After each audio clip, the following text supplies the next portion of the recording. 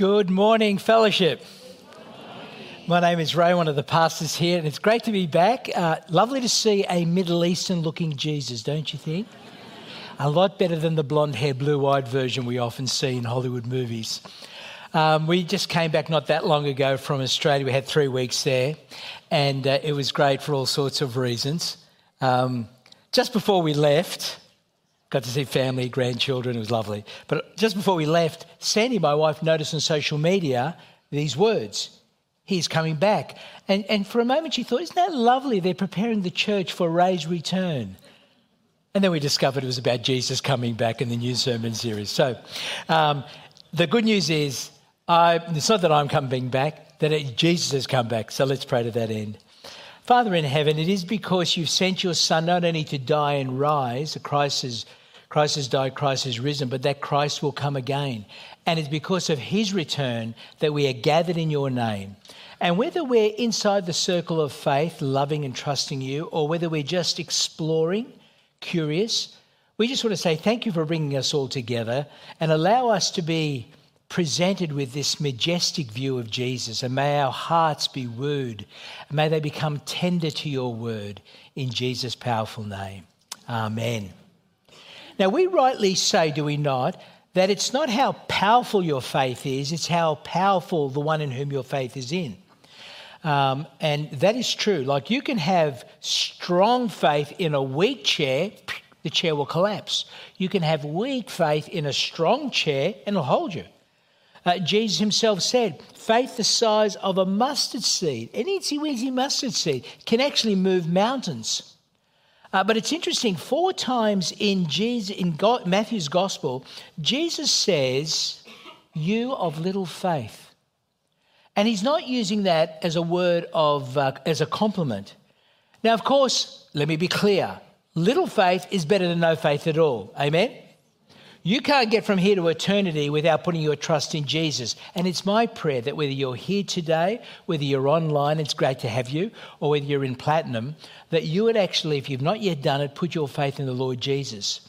And yet, for those of us who have, it's very important that we understand faith is not a static entity, a fixed entity, that Jesus is expecting that our trust in him will grow more and more. Listen to what Paul says in his letter in 2 Thessalonians 1. He says this, we ought always to thank God for you, brothers and sisters, and rightly so, because your faith is growing what? There it is.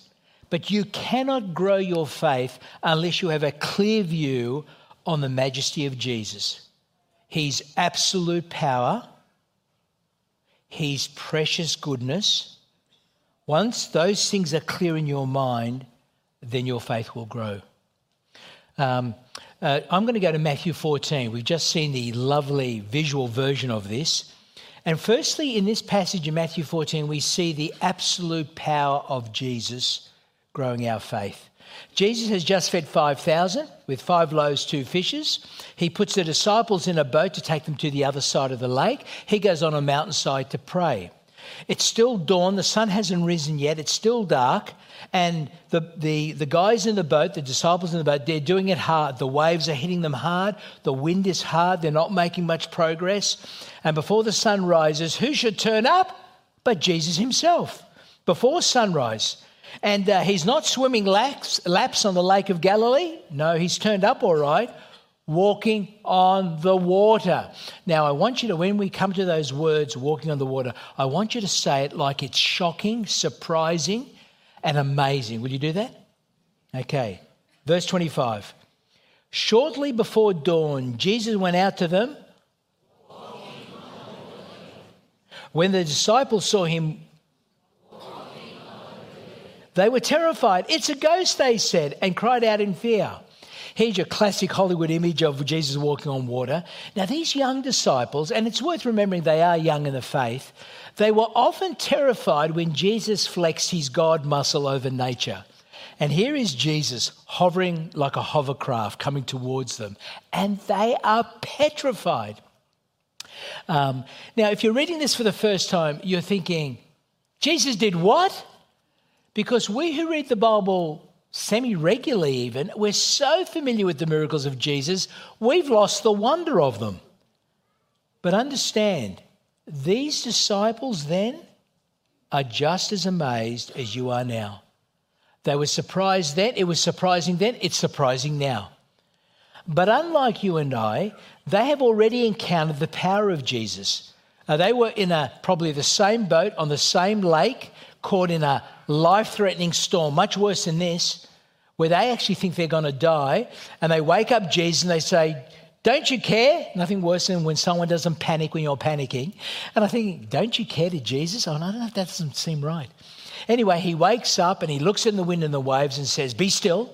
And immediately the wind and the waves collapse into ideal lake conditions. And then they're even more terrified because the one who has power over the wind and the waves is now in the boat next to them. And they say to each other, "Who is this? Even the wind and the waves obey him." Friends, one of the purposes of the miracles of Jesus is to get you to ask that question. Who exactly is Jesus? And we're about to find out who exactly he is. Now, don't be like the king of Siam. He would not believe, he'd heard that rivers could get so hard that elephants would walk on them. And since he lived in Thailand in the 18th century, he had never experienced ice before. And so, because he had never experienced ice, he thought ice didn't exist.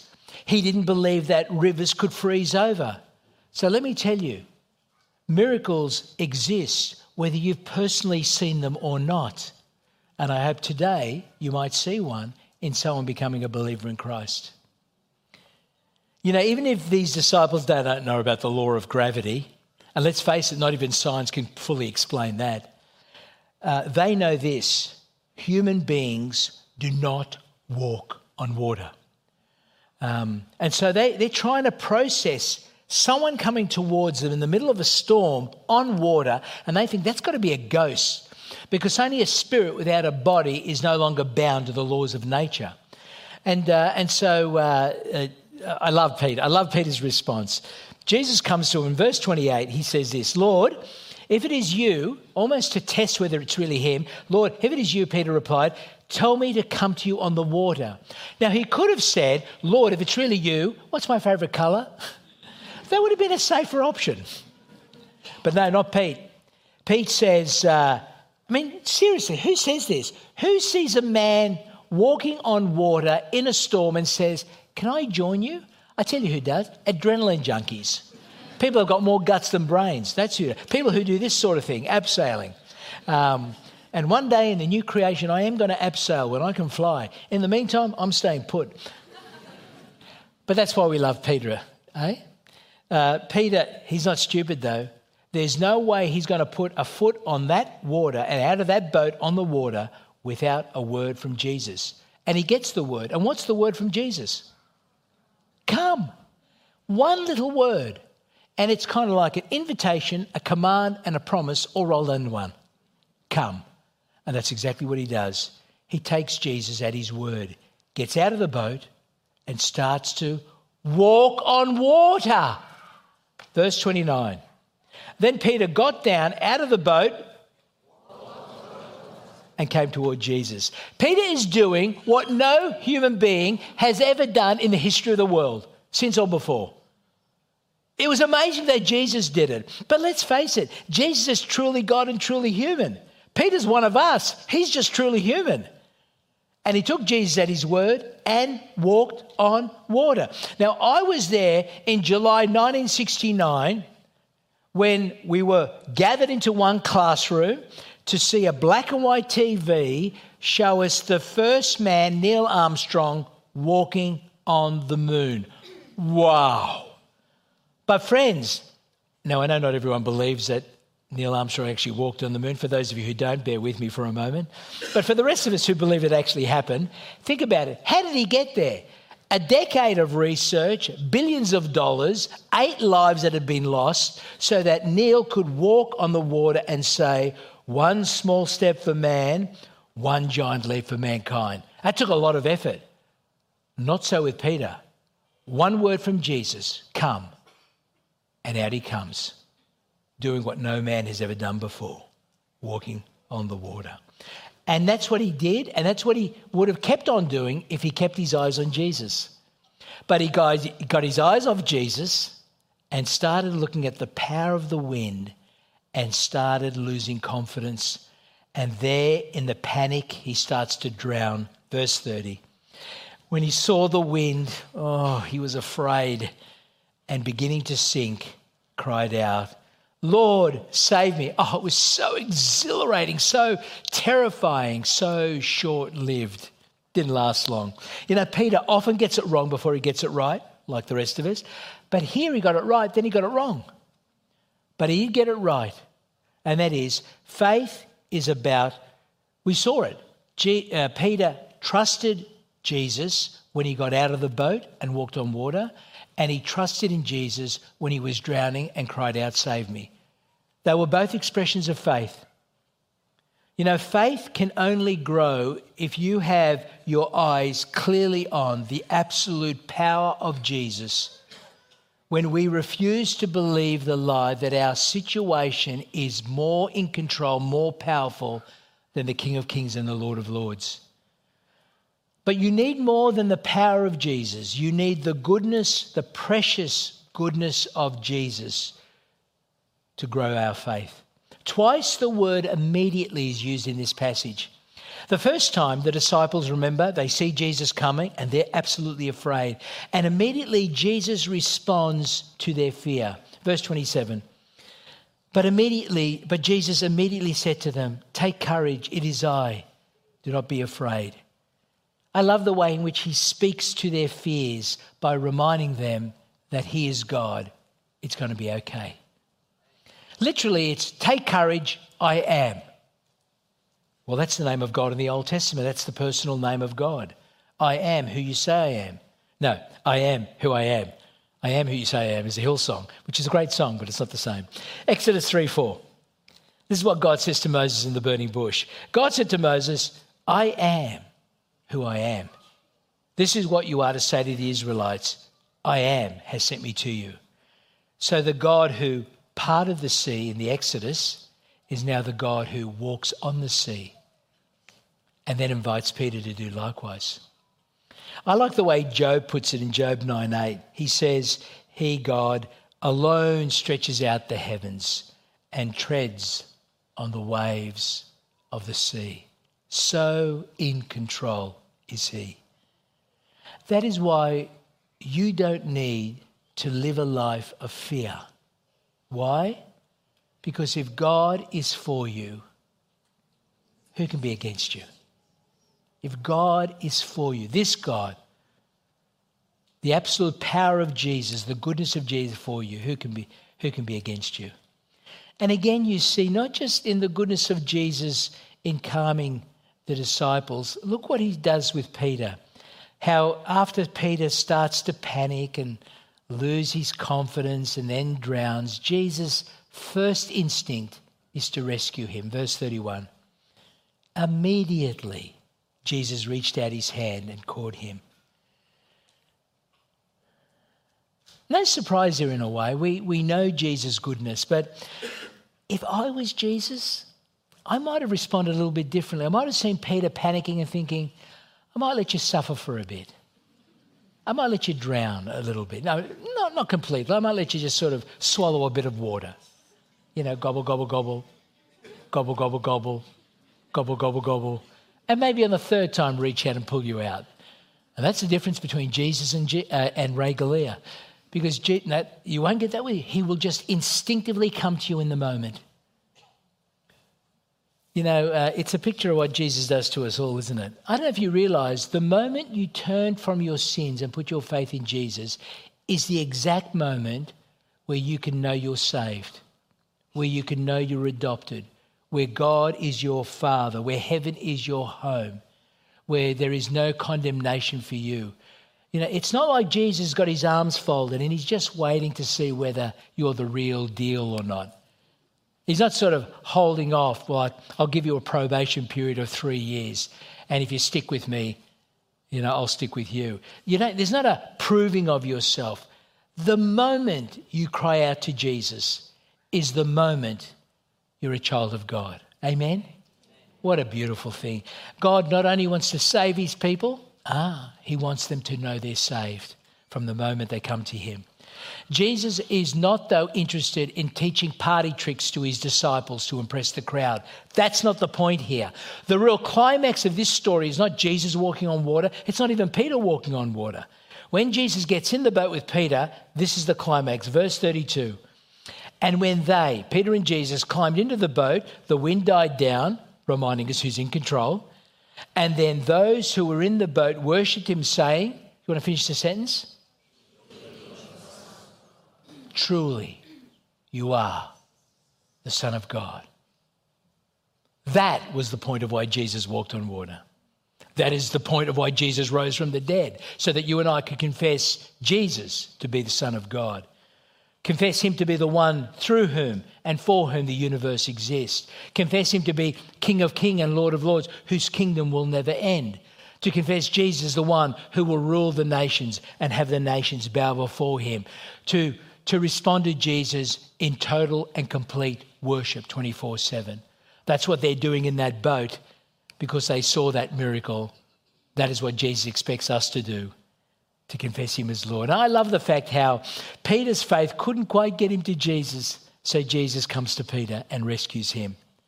You know, when we struggle to keep our eyes on Jesus, and you and I know that struggle, he comes to us.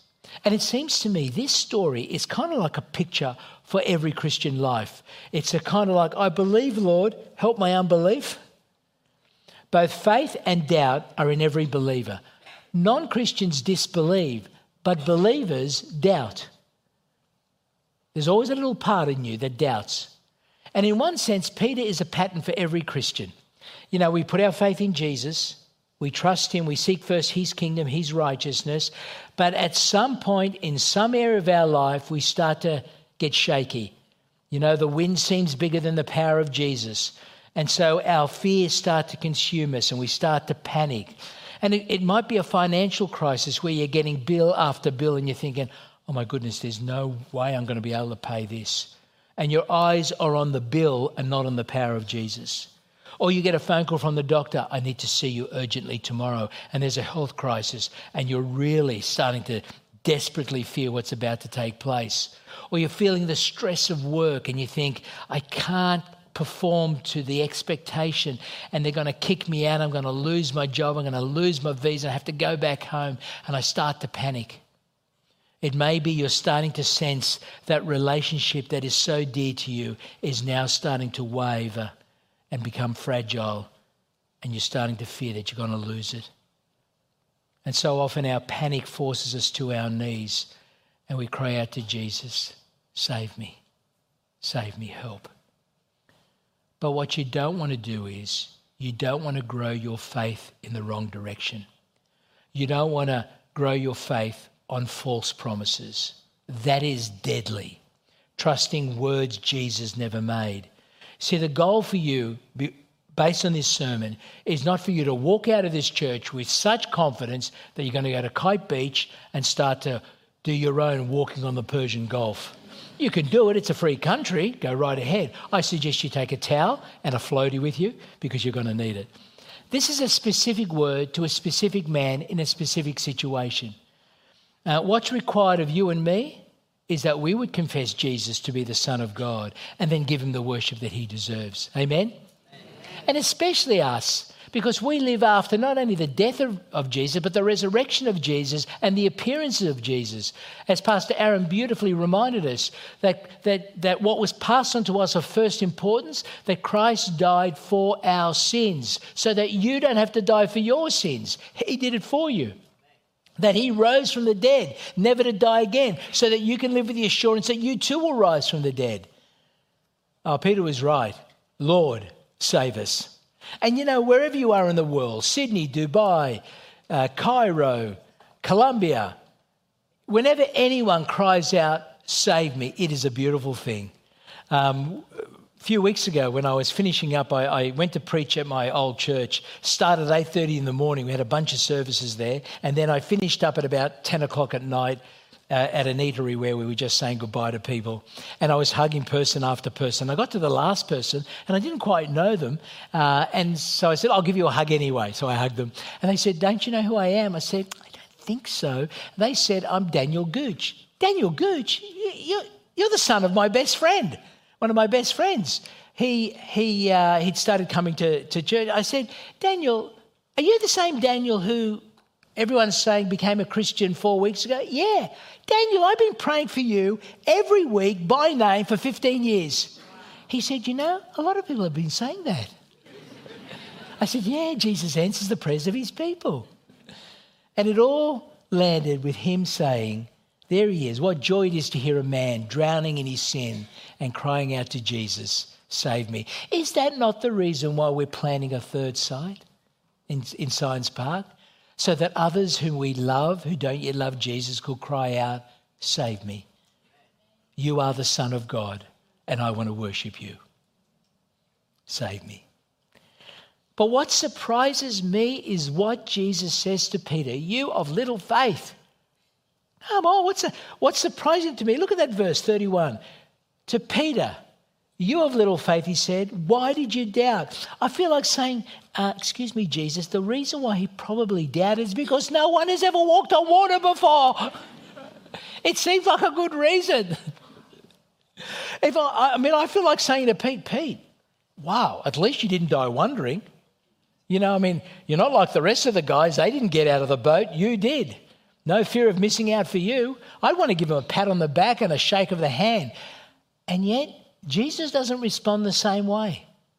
You of little faith, why did you doubt? Now, he's not angry with Peter. You've got to understand that. It's kind of comes alongside and he's saying to him, Pete, did you think I was going to call you out onto the water and then abandon you? Do you not understand my absolute power and my precious goodness? That if I am for you, who can be against you, including the wind and the waves? Did you think after drawing you out onto the lake, I was just going to let you die? And of course, Peter's answer is obviously, of course not. You see, Jesus saying, I led my people through the parting of the Red Sea. And here I am, walking on the sea. So trust me. Trust me. It's interesting to me, Jesus, I think a lot of the time we either say you believe or you don't believe. They're the two categories. But we believers need to have another category. Am I growing or am I not growing in my faith? Because Jesus does not want you to stay a baby believer. I know it would be like children, but that's a different point. We'd have childlike faith. But the point here is, I don't want you to live a life full of fear. I don't want you to languish with little faith. I don't want you drowning in your doubts. I don't want you to be content there. I want you to grow. I want you to trust me more and more. A friend of mine had chemotherapy and the doctor said the aim was to target the tumour, the cancer, and to shrink it. Not to remove it, but to shrink it. And I always think meeting Jesus in his word has the one goal of shrinking our doubts smaller and smaller as Jesus gets bigger and bigger. At the end of the gospel, and a good way of checking to see whether you've understood the passage that you're reading is think about how the gospel began and how it ends. And it ends this way. In verse 17, Jesus appears in Galilee to the disciples before he ascends into heaven. And we read, when they saw him, they what? They worshipped him, but someday, there it is again. And you think, you're kidding. You're actually looking at the resurrected Jesus whom you saw crucified weeks earlier. And now you're still doubting that it's the same Jesus? But of course, the antidote to doubt is always the same. The majestic power of Jesus, to be confronted with a vision of how glorious our Lord is. And that's what he says next in verse 18. Then Jesus came to them and said, all authority in heaven and earth has been given to me. You keep your eye on the power and majesty of Jesus, your fears and your doubts will shrink, have no doubt. Understand this very clearly, friends. There is not a problem you're facing right now. There is not a person who intimidates you right now. There is not a power on the face of this earth that sits outside the complete authority of Jesus Christ and King of Kings. Amen? He is the one who is in charge, and he alone. And you and I, we need to keep coming to terms with some basic questions like, for example, and I want you to respond nice and loud, who exactly is in charge of this world? Are you sure? I'll say it again. Who exactly is in charge of this world? Jesus. That's better. And who truly is to be feared? Jesus. You went soft on me. And who truly is to be feared? Jesus. Yeah. What did Jesus say? Don't worry about the person who can kill the body. That's nothing. You worry about the one who can throw body and soul into hell. And who is worthy of your worship? Jesus. And who alone in this universe is the only person you can completely and perfectly trust? Jesus, every time. And that's the Jesus who says to you, come to me and I will give you rest. And that's the Jesus who says, I want you to go and make disciples of all nations. Verse 19.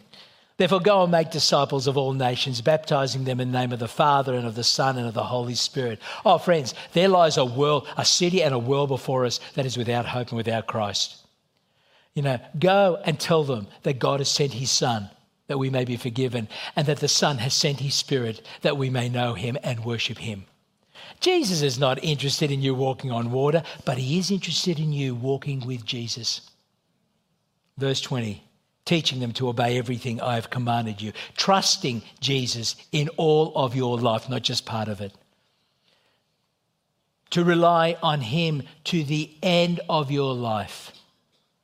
My first pastor died as an atheist. Think about that. He didn't keep on trusting Jesus to the end. To lean on Jesus in the midst of your real fears. To hold on to Jesus when your heart is filled with doubt. To run to Jesus when you've failed yet again. And to know he sits on a throne of grace. Sometimes Christians say, I'm bored. I tell you this, if you're bored as a Christian, it's because you're a baby believer with no interest in growing your faith. Because if you're taking the claims of Jesus seriously, oh my goodness, boredom is your last of your problems. Because you're confronted with challenge after challenge. Will you jump off this cliff holding on to Jesus or not? Will you jump off or will you play it safe? And that's the question for you. Are you going to jump off that cliff and take that next step, or are you going to play it safe again? I tell you, the Christian life is so exciting because there's nothing like taking a step, even a little baby step, to know there is Jesus holding you again.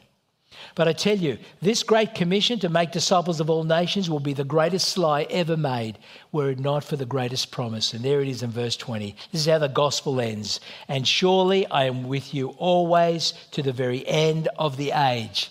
Jesus says, for the last 2,000 years I've kept that promise. And that is why the Christian faith is the biggest faith in the world. He started off with 11 scared disciples in an upper room. There's now over 1 billion.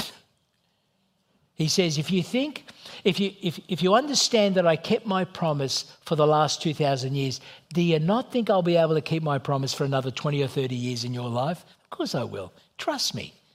I'm not about to tell you to be part of the Great Commission and then kind of abandon you on the spot. Now, with Jesus, we get to go forward, amen? With Jesus, we get to live life without fear, amen? We get to stretch our faith, amen? We get to go where Jesus wants us to go, and sometimes we don't even know where that is in that next step. I always remember my mother-in-law saying, my wife Sandy said to her mum, we're thinking about going to Dubai. And she was not well. Not close to death, but death wasn't far away. And, you might have thought a woman in her 80s needed her daughter. And she said, I only want you to be where Jesus wants you to be. I only want you to do what Jesus wants you to do. And that's it. Brothers and sisters, this is our time. This city is our responsibility. This generation is our responsibility. Are you scared to take that next step? Good. Feel the challenge of what it is and the need to take some courage and to take that next step, whatever that next step is for you. See, I wonder on the last day, what will Jesus say of the Church of Fellowship? Will he say, "Oh, you of little faith"? Or, "Ooh, nowhere in all Dubai and in the Gulf have I seen faith like this"? Don't you want him to say the last one? Yes. So take that next step. What is that next step for you? It might be going from lost to found, from being far away to coming home to Jesus for the first time. It might be that you've been a consumer and played it safe, where you're on the receiving end, and now you want to take the step of being a contributor and using those God-given gifts that he has given to you to serve in the Church of Jesus Christ.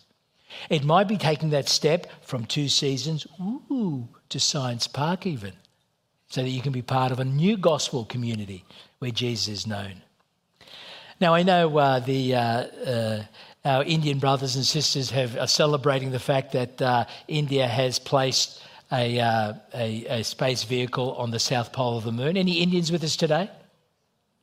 Not me? There's less here than there are in the Creekside. Well, congratulations. You've already got bored with that, and you're sending a spaceship to the sun. But I want us to take us back to Neil Armstrong, 1969. You know when he put his footprint on the moon, on the moon surface? There it is. That was over 50 years ago. You know it's still there now. That step of Neil Armstrong, that footprint is still there. And it's going to be there for 1 million years. You know why? Because there's no wind and rain. There's no atmosphere to disrupt it. It just remains as a legacy and a testimony to that first step that he took. I'm here to tell you, the step that lies before you will echo for eternity. And is that not a wonderful reason?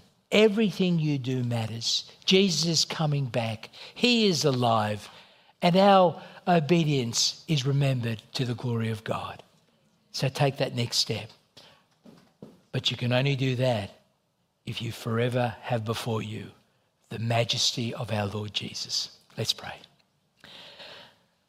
Father in heaven, we just want to say thank you for your awesome, majestic, glorious Son, whose absolute power, whose precious goodness lifts our spirits. There are some here, Lord, who for the very first time are taking the hand of Jesus and are responding to the call to come and find rest for their souls in him. And Father, for the rest of us who have put our trust in Jesus, oh Lord, help us to keep our eyes fixed on you, your power, your authority, your goodness. And Lord, as we do so, Lord, in whatever circumstances we are in, help us to remember there is no power, there is no person, there is no problem that is outside the authority of Jesus Christ. And with a vision of Jesus that big, help our fears and our doubts to shrink. And all for your glory, we pray. Help us by your Spirit to take that next step. And all the saints said, Amen. So take that next step, friends. And let's praise our God in the meantime.